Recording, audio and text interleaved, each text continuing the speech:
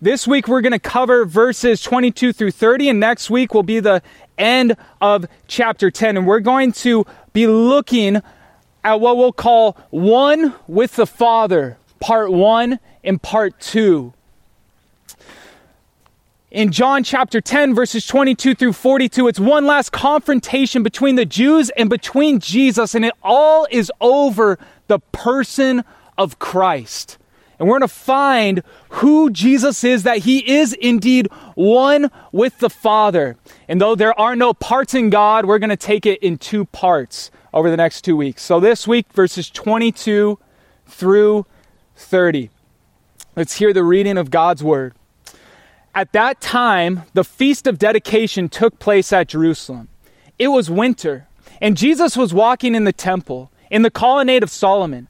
So the Jews gathered around him and said to him, "How long will you keep us in suspense? If you are the Christ, tell us plainly." Jesus answered them, "I told you, and you do not believe. The works that I do in my Father's name bear witness about me. But you do not believe because you are not among my sheep. My sheep hear my voice, and I know them, and they follow me. I give them eternal life, and they will never perish, and no one will snatch them out of my hand. My Father, who has given them to me, is greater than all, and no one is able to snatch them out of the Father's hand. I and the Father are one." This is the word of the Lord. Let's pray. Jesus, there are a million pressing things in our society, a million pressing things in each one of our lives, but what stands before us right now is of first importance: the person and the work of you, the Son of God. And so, Lord, I ask that you would give us clarity. I ask that you would give us confidence in who you are and your power to save. And I ask that we would carry with us the good news, the gospel of Christ Jesus.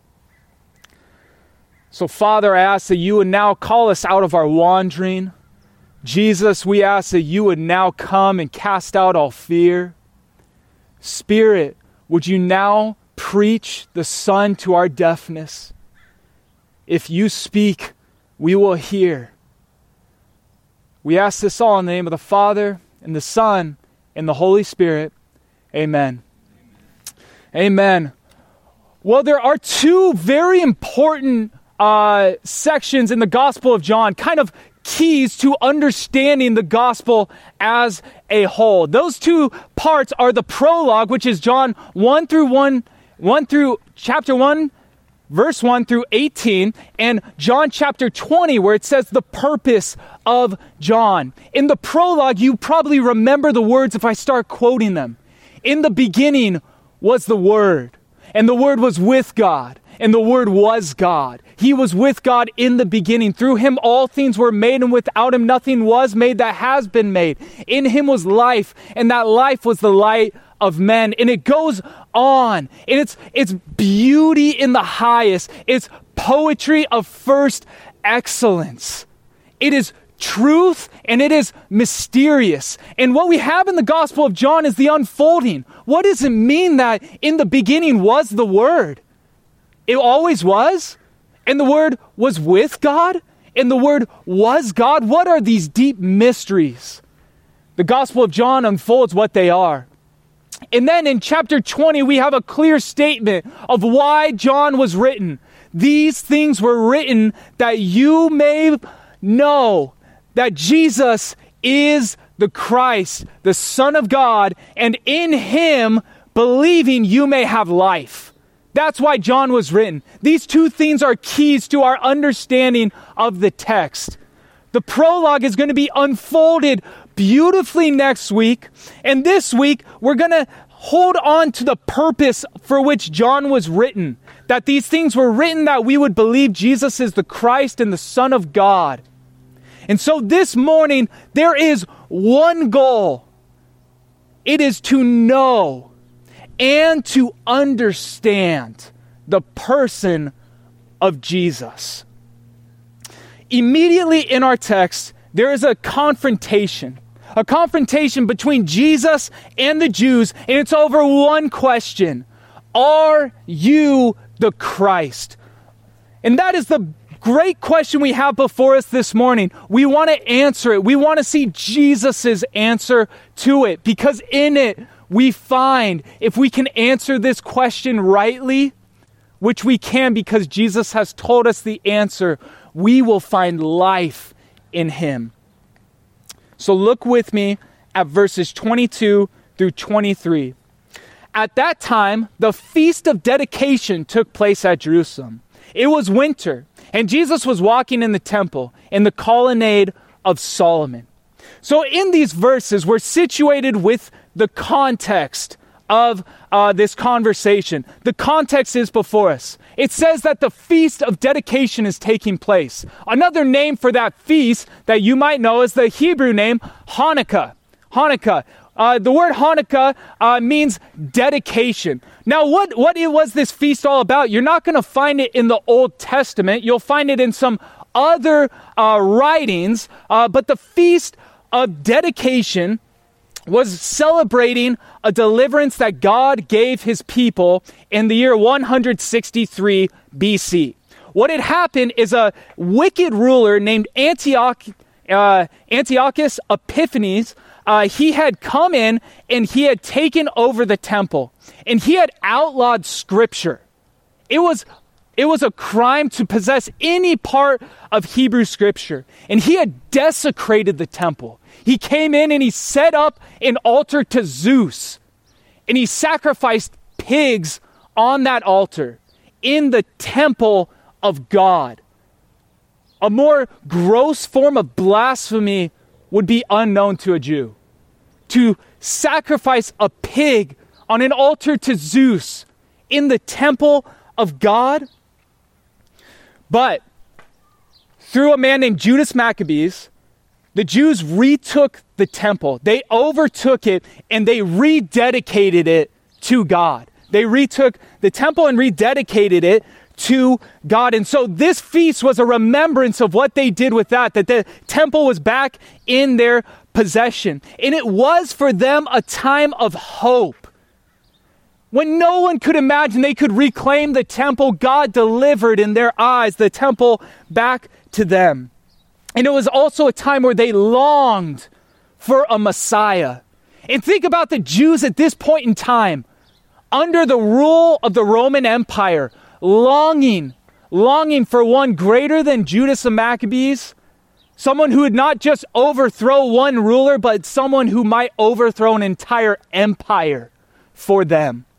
This was the context that Jesus is having this conversation in during the Feast of Dedication. And so we find in verse 24, in this context, as Jesus is walking in the temple in the colonnade of Solomon, which you might know if you read the book of Acts was later where the early church would gather. Keep that in mind.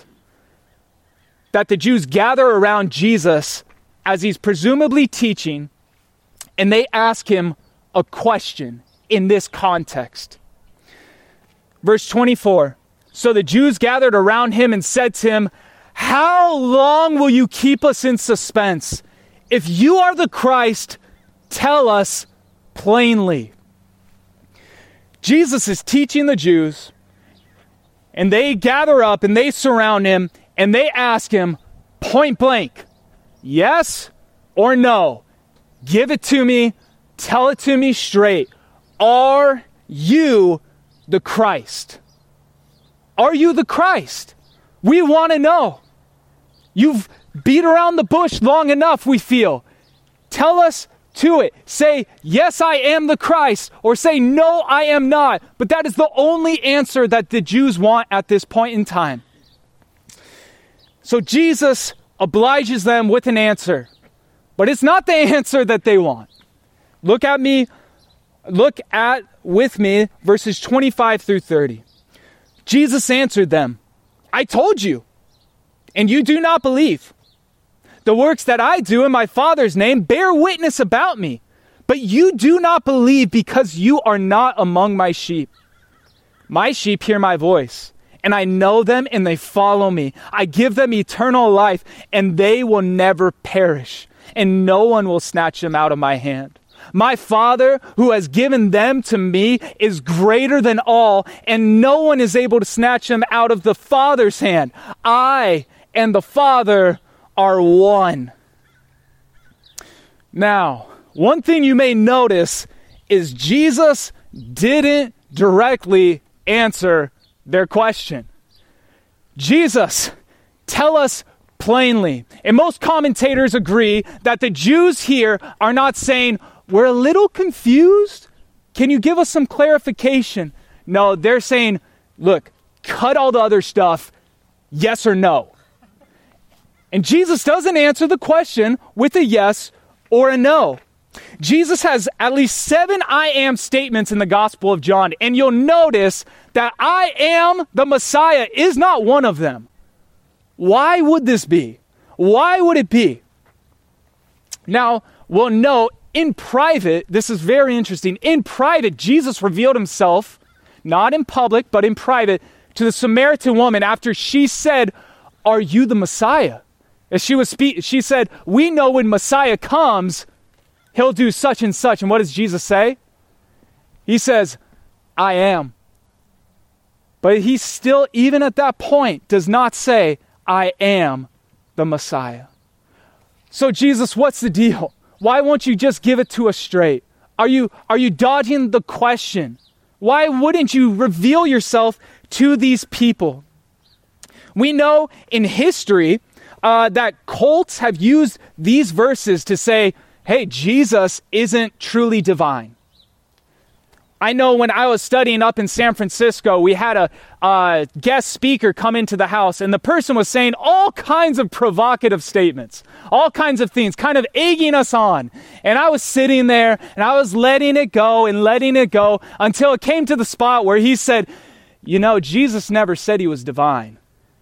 And at that point, I said, okay, look, I don't know what you're doing. I don't know if you're just trying to be provocative for the sake of being provocative, but really, could anything be more clear from the Gospels that Jesus is divine? What are you trying to do? But still it stands that Jesus did not answer these people's question with a yes or a no. So we need to think critically together. Why would that be?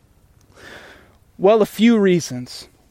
First, we have to recognize Jesus' time had not yet come. We see that throughout the Gospels. Crowds try to take him and murder him, but he escaped because his time had not come. He was going to reveal himself as plainly as he wanted to in his own time and in the Father's timing. His time had not come. But secondly, we might think, is this kind of cruel of Jesus? Well, remember the context Jesus is speaking in. These Jews would have utterly misunderstood what the Messiah, what the Christ, and those two words are interchangeable, what the anointed one of God would do.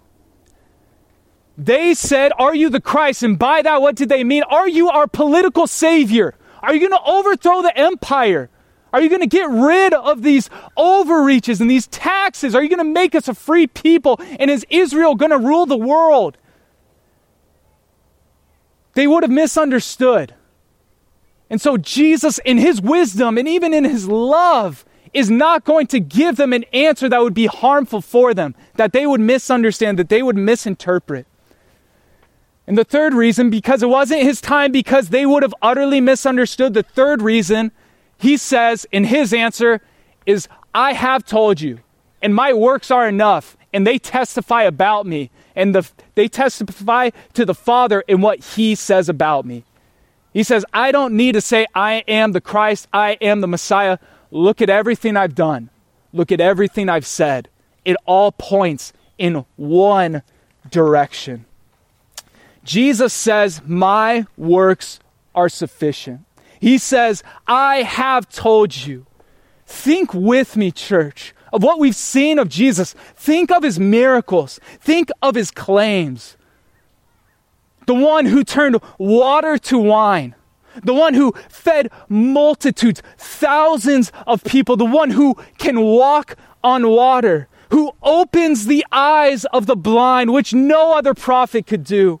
And think of his claims, not just his signs and his miracles, but his claims that he is the light of the world, that whoever believes in him won't perish, that he is the bread of life, that streams of living water he can provide a person that will well up within them and they'll never thirst again, that he is the door and he is the good shepherd. He says, my works, the works that I do in my Father's name, they bear witness about me. Verse 26, but you do not believe because you are not among my sheep. Jesus authoritatively tells us that they don't believe. And the reason, the clause in that sentence, because, why? Because they are not among his sheep. Now, here in these plain words of Jesus, that these Jews do not believe, that they've heard, that they've seen, but they reject openly who Christ is. They don't believe because they are not among his sheep. We need to recognize a few things about these words, about this claim of Jesus. First, we recognize here God's sovereignty and man's responsibility, they both reside in this sentence. They heard and they should have believed, and they chose not to. And it wasn't because of a lack of comprehension of what Jesus was saying. They understood the words, they understood what he was saying, and they were responsible, and from God's eternal, omniscient point of view, which we do not have ourselves, but is revealed to us by God in Holy Scripture. In God's view, it is because they aren't his sheep. So we're going to have these two things present before us, and there is for us, not infinite creators, but finite creatures, there is tension here. Do you feel it? I feel it. What else can we say about this? Well, we can definitely say a second thing. Only God can declaratively make these kinds of statements. None of us can say, you know why they're not a believer? They aren't one of the sheep. We don't have the omniscient point of view. We are not God ourselves. Only God, and Jesus as the Son of God is able to make declarative statements like this. But it is also within this tension that we remember the words that Jesus has spoken, particularly in chapter 6. He says in verse 37, all the Father gives to me will come to me. All the Father gives to Jesus will come to him. And none who come to him will Jesus ever cast out. Here again is that tension of God's sovereignty and man's responsibility. We also find in John 6:39 that Jesus will lose how many of the ones who the Father gives him? None. None. He will have 100% success rate. And we remember in John chapter 6 verse 44 that no one can come to Christ unless the Father draws him. So here are God's sovereignty and man's responsibility residing together, only reconciled perfectly in the mind of the omniscient, perfect, omnipotent God. And so here there is mystery. Here we recognize only God can declaratively make these statements, and we can only, from Scripture, reverberate them. And so this is all held in tension. But what do we do with it? Well, I want to speak to you right now. If you are perhaps worried, If you are perhaps thinking in your heart, am I one of God's sheep? Can I have assurance? Can I know? Don't despair, but listen to the words of Jesus, because they are utterly full of hope. And let me remind you, he will never cast out any who come to him. Verse 27,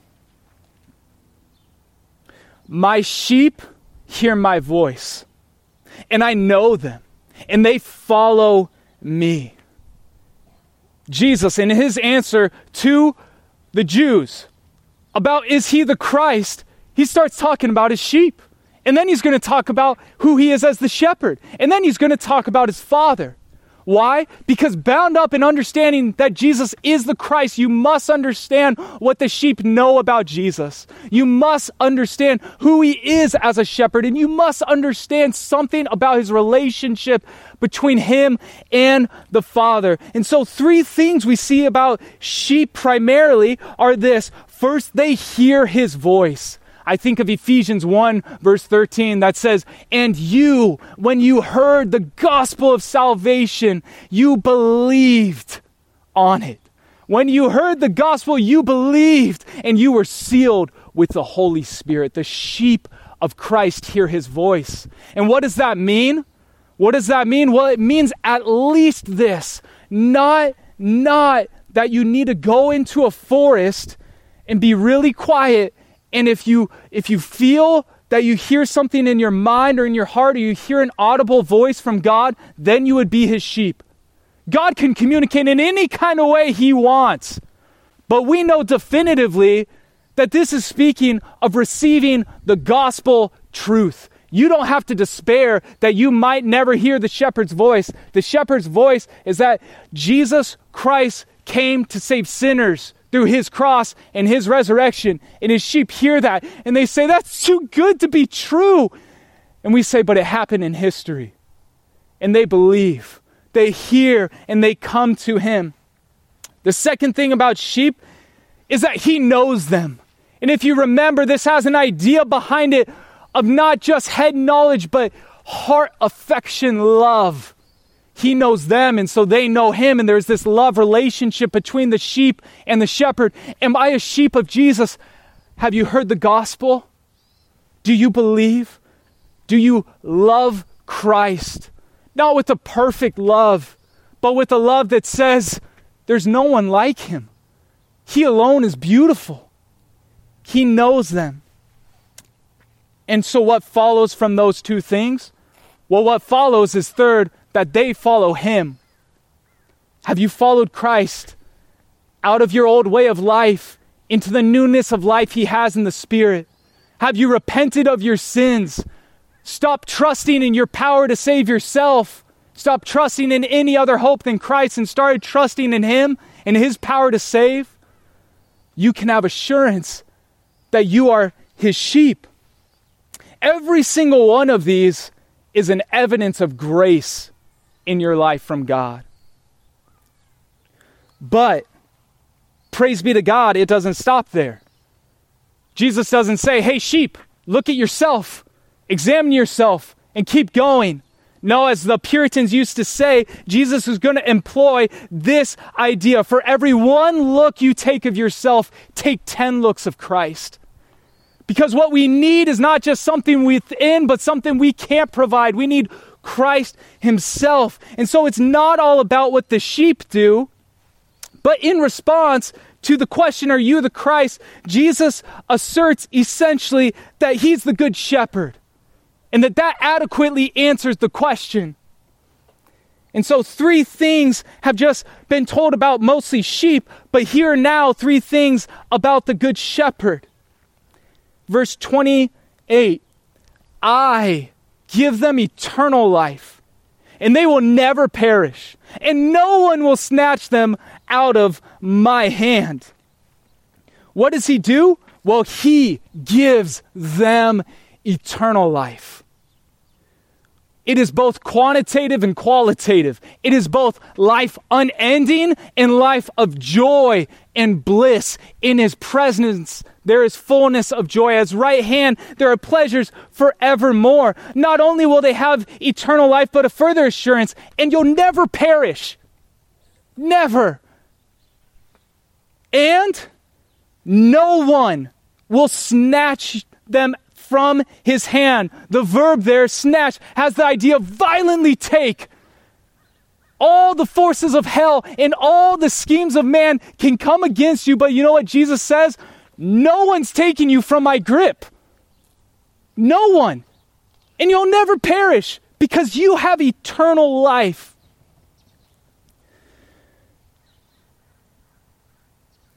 Do you doubt your salvation?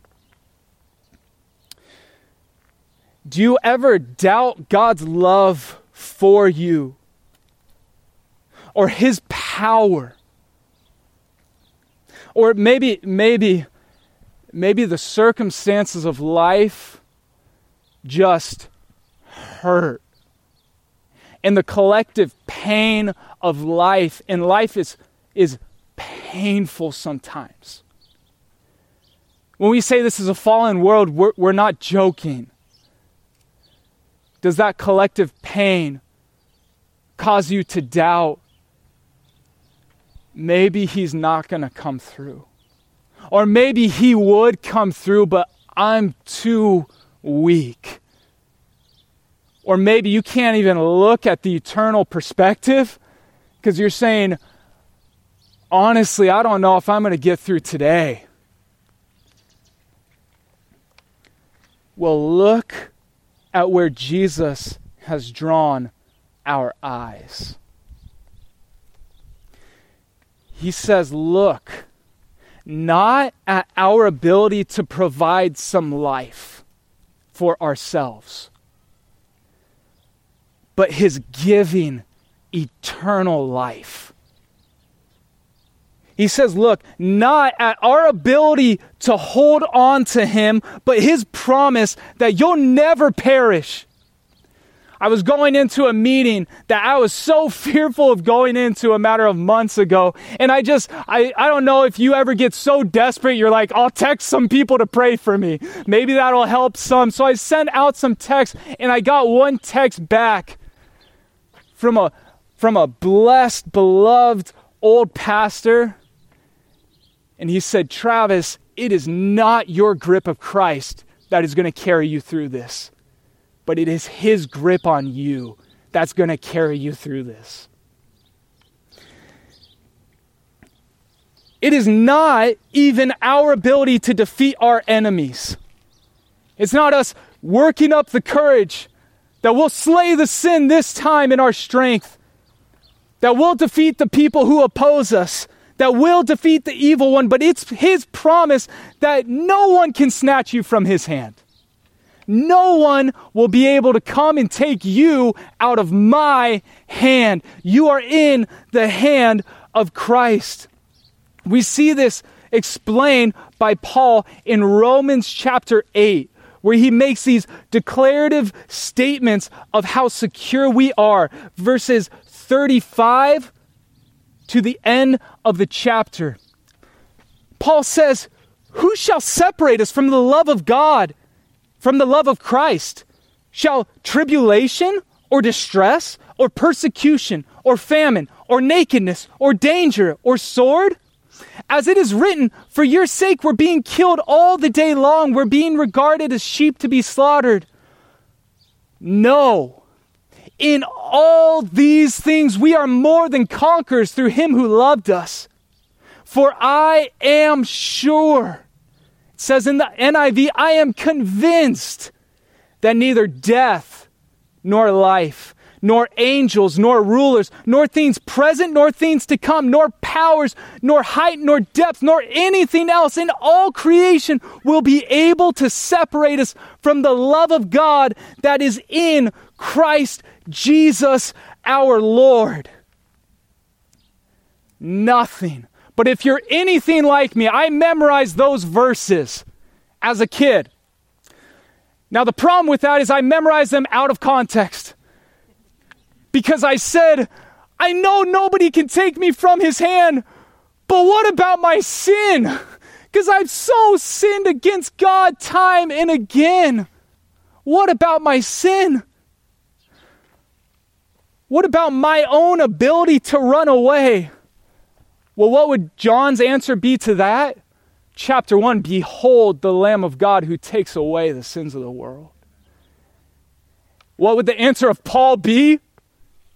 Romans chapter 8, because I searched it as a kid and I said, oh no, it doesn't talk about sin. But do you know what I realized? Chapter 1 through 7 is only about sin and what Christ has done to pay for our sins. So yes, our sin, our past sins and our present sins and even the sins we will commit, they've been paid for by the blood of Christ. So that won't pull us out of his hands. He gripped us knowing all the sin we would ever commit. And we know from the gospel that knowing the gospel does not lead us into reckless sin. Knowing the gospel leads us into newness of life. But not even your ability to run away, not even your own sinfulness will cause Christ to lose you. The good shepherd, he laid down his life and he took it up again. Why? To pay for our sins, to defeat death, and to destroy the works of the devil. So I feel pretty assured, but there's more. Verse 29, we see not just 3 things about sheep, not 3 things about the shepherd, but now we see 3 things about the Father. My Father. Jesus, I love it. A silly analogy, but it's like a kid who, when they're getting into a verbal confrontation with someone, well, you know what my dad can do? Jesus says, my Father, who has given them to me, he is greater than all, and no one is able to snatch them out of the Father's hand. What do we see about the Father? Well, we see the truth once again. The Father gave them to Christ. John 6, verse 37. And for what purpose? That they would be brothers of Christ. That they would be sons and daughters of God, the living God. That Jesus in coming, he came in order to bring many sons to glory. It's not a heartless choosing. It's the Father adopting into his family of God. Do you feel passed over? Do you feel like nobody would ever choose me? What do we have in the gospel? We have an eternity past. God chose you. God chose you before anything else, knowing everything about you. So whatever you could say is true about your life in history, somebody didn't want you.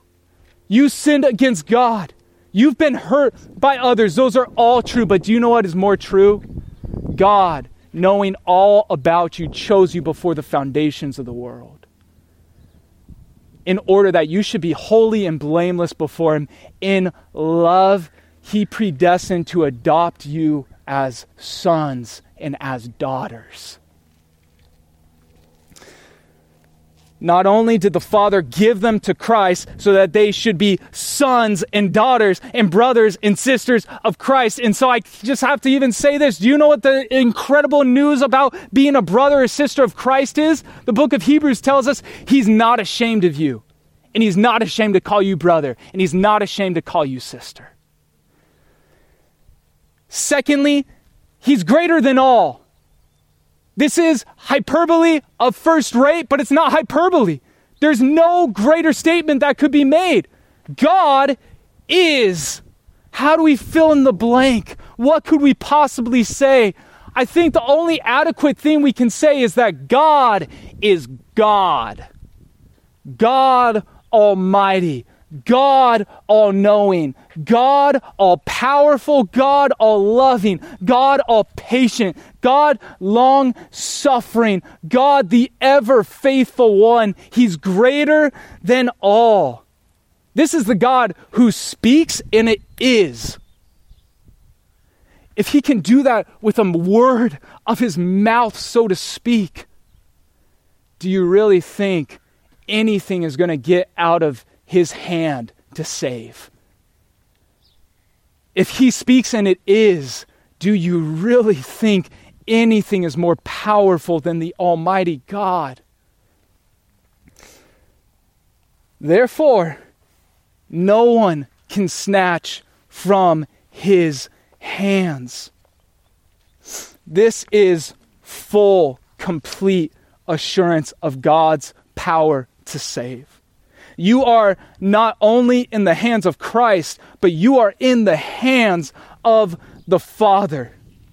Verse 30, Jesus says, I and the Father are one. So we can rightly say the basis, the foundation of our assurance is the unity of the Trinity. What does that mean? Well, it means this: God is unchanging. Forever the Father has been. And forever the Father has been Father. And so that means forever he has been loving the Son in the unity of the Holy Spirit forever. And he is unchanging. And so since the Father has forever loved the Son in the unity of the Spirit, when he brings us into relationship with him, we have been brought into the unbreaking forever love of God. Because the Father and the Son are one, and they have forever been and forever will be, we are now in Christ and in God and in the Father. These are mind-bending truths, but they're expressed even in Colossians 3, verse 3. Where it says, if you have been raised with Christ, your life, for you have died, and your life is hidden with Christ in God. So you're in Christ, and in Christ, you are in God. And when Christ, who is your life, appears, then you also will appear with him in glory. You are utterly secure in this relationship. The Father and the Son are one. This means the Father and the Son, they have one will. They have one mission. That they are two persons, but one being. And so what is the mission of the Father? What is the mission of the Son? It's to redeem all his own. And he will not fail in this mission because God is behind the mission. And so he sent the Holy One of Israel, the one who has the Spirit without measure, the Anointed One, the Messiah, the Christ. And the good news is that Christ is not a political savior, but he is prophet, priest, and king. And he is even the propitiation for our sins. This is what Christ is. So we have been brought into the forever love of God. So to answer the question, are you the Christ? Jesus said, I told you, look at my works. And so I say to you, church, look at the works of Christ. Look at what he has done. Look at the finished work of Christ. And hear the voice of the Good Shepherd, who through his word and through his finished work speaks. Christ says in effect, I will never lose you. You have eternal life. You will never perish. No one will snatch you out of my hand. There's a beautiful hymn I love. It played as Deb and I just got married and we're walking down the aisle in reverse. Is that the recessional? Yeah? Or processional? Recessional. It's called "O Love That Will Not Let Me Go." And it was written by a man named George Matheson.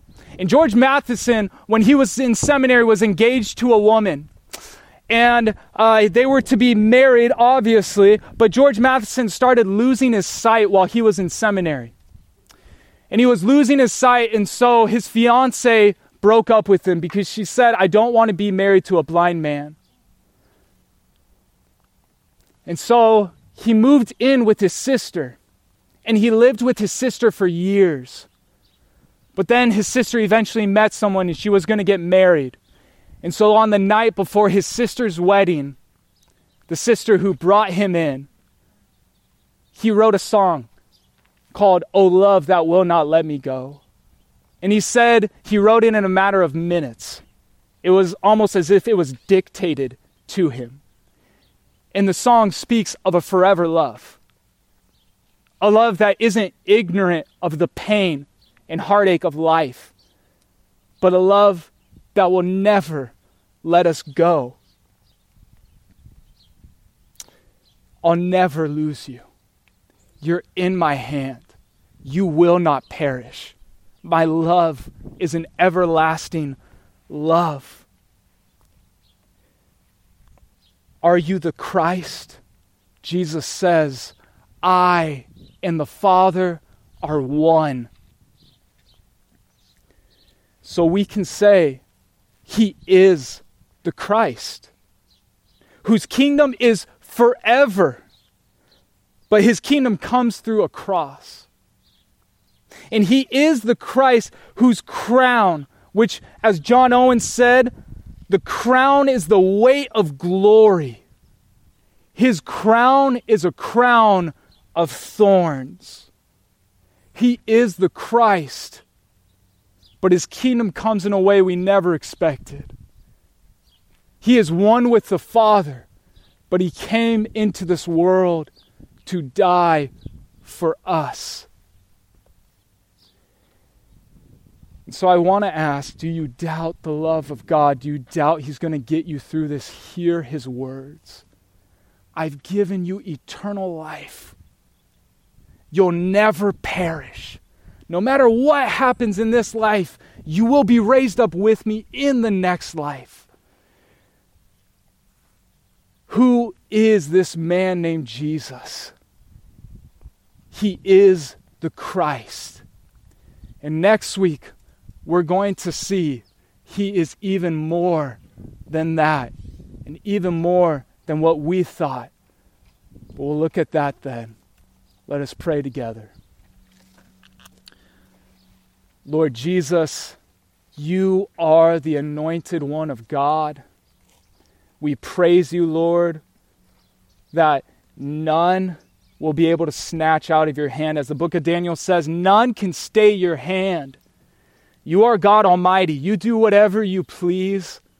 And we've seen the heart of God expressed in the person and work of Christ. And so we fall down at your feet and we find we have been brought into the forever love of God.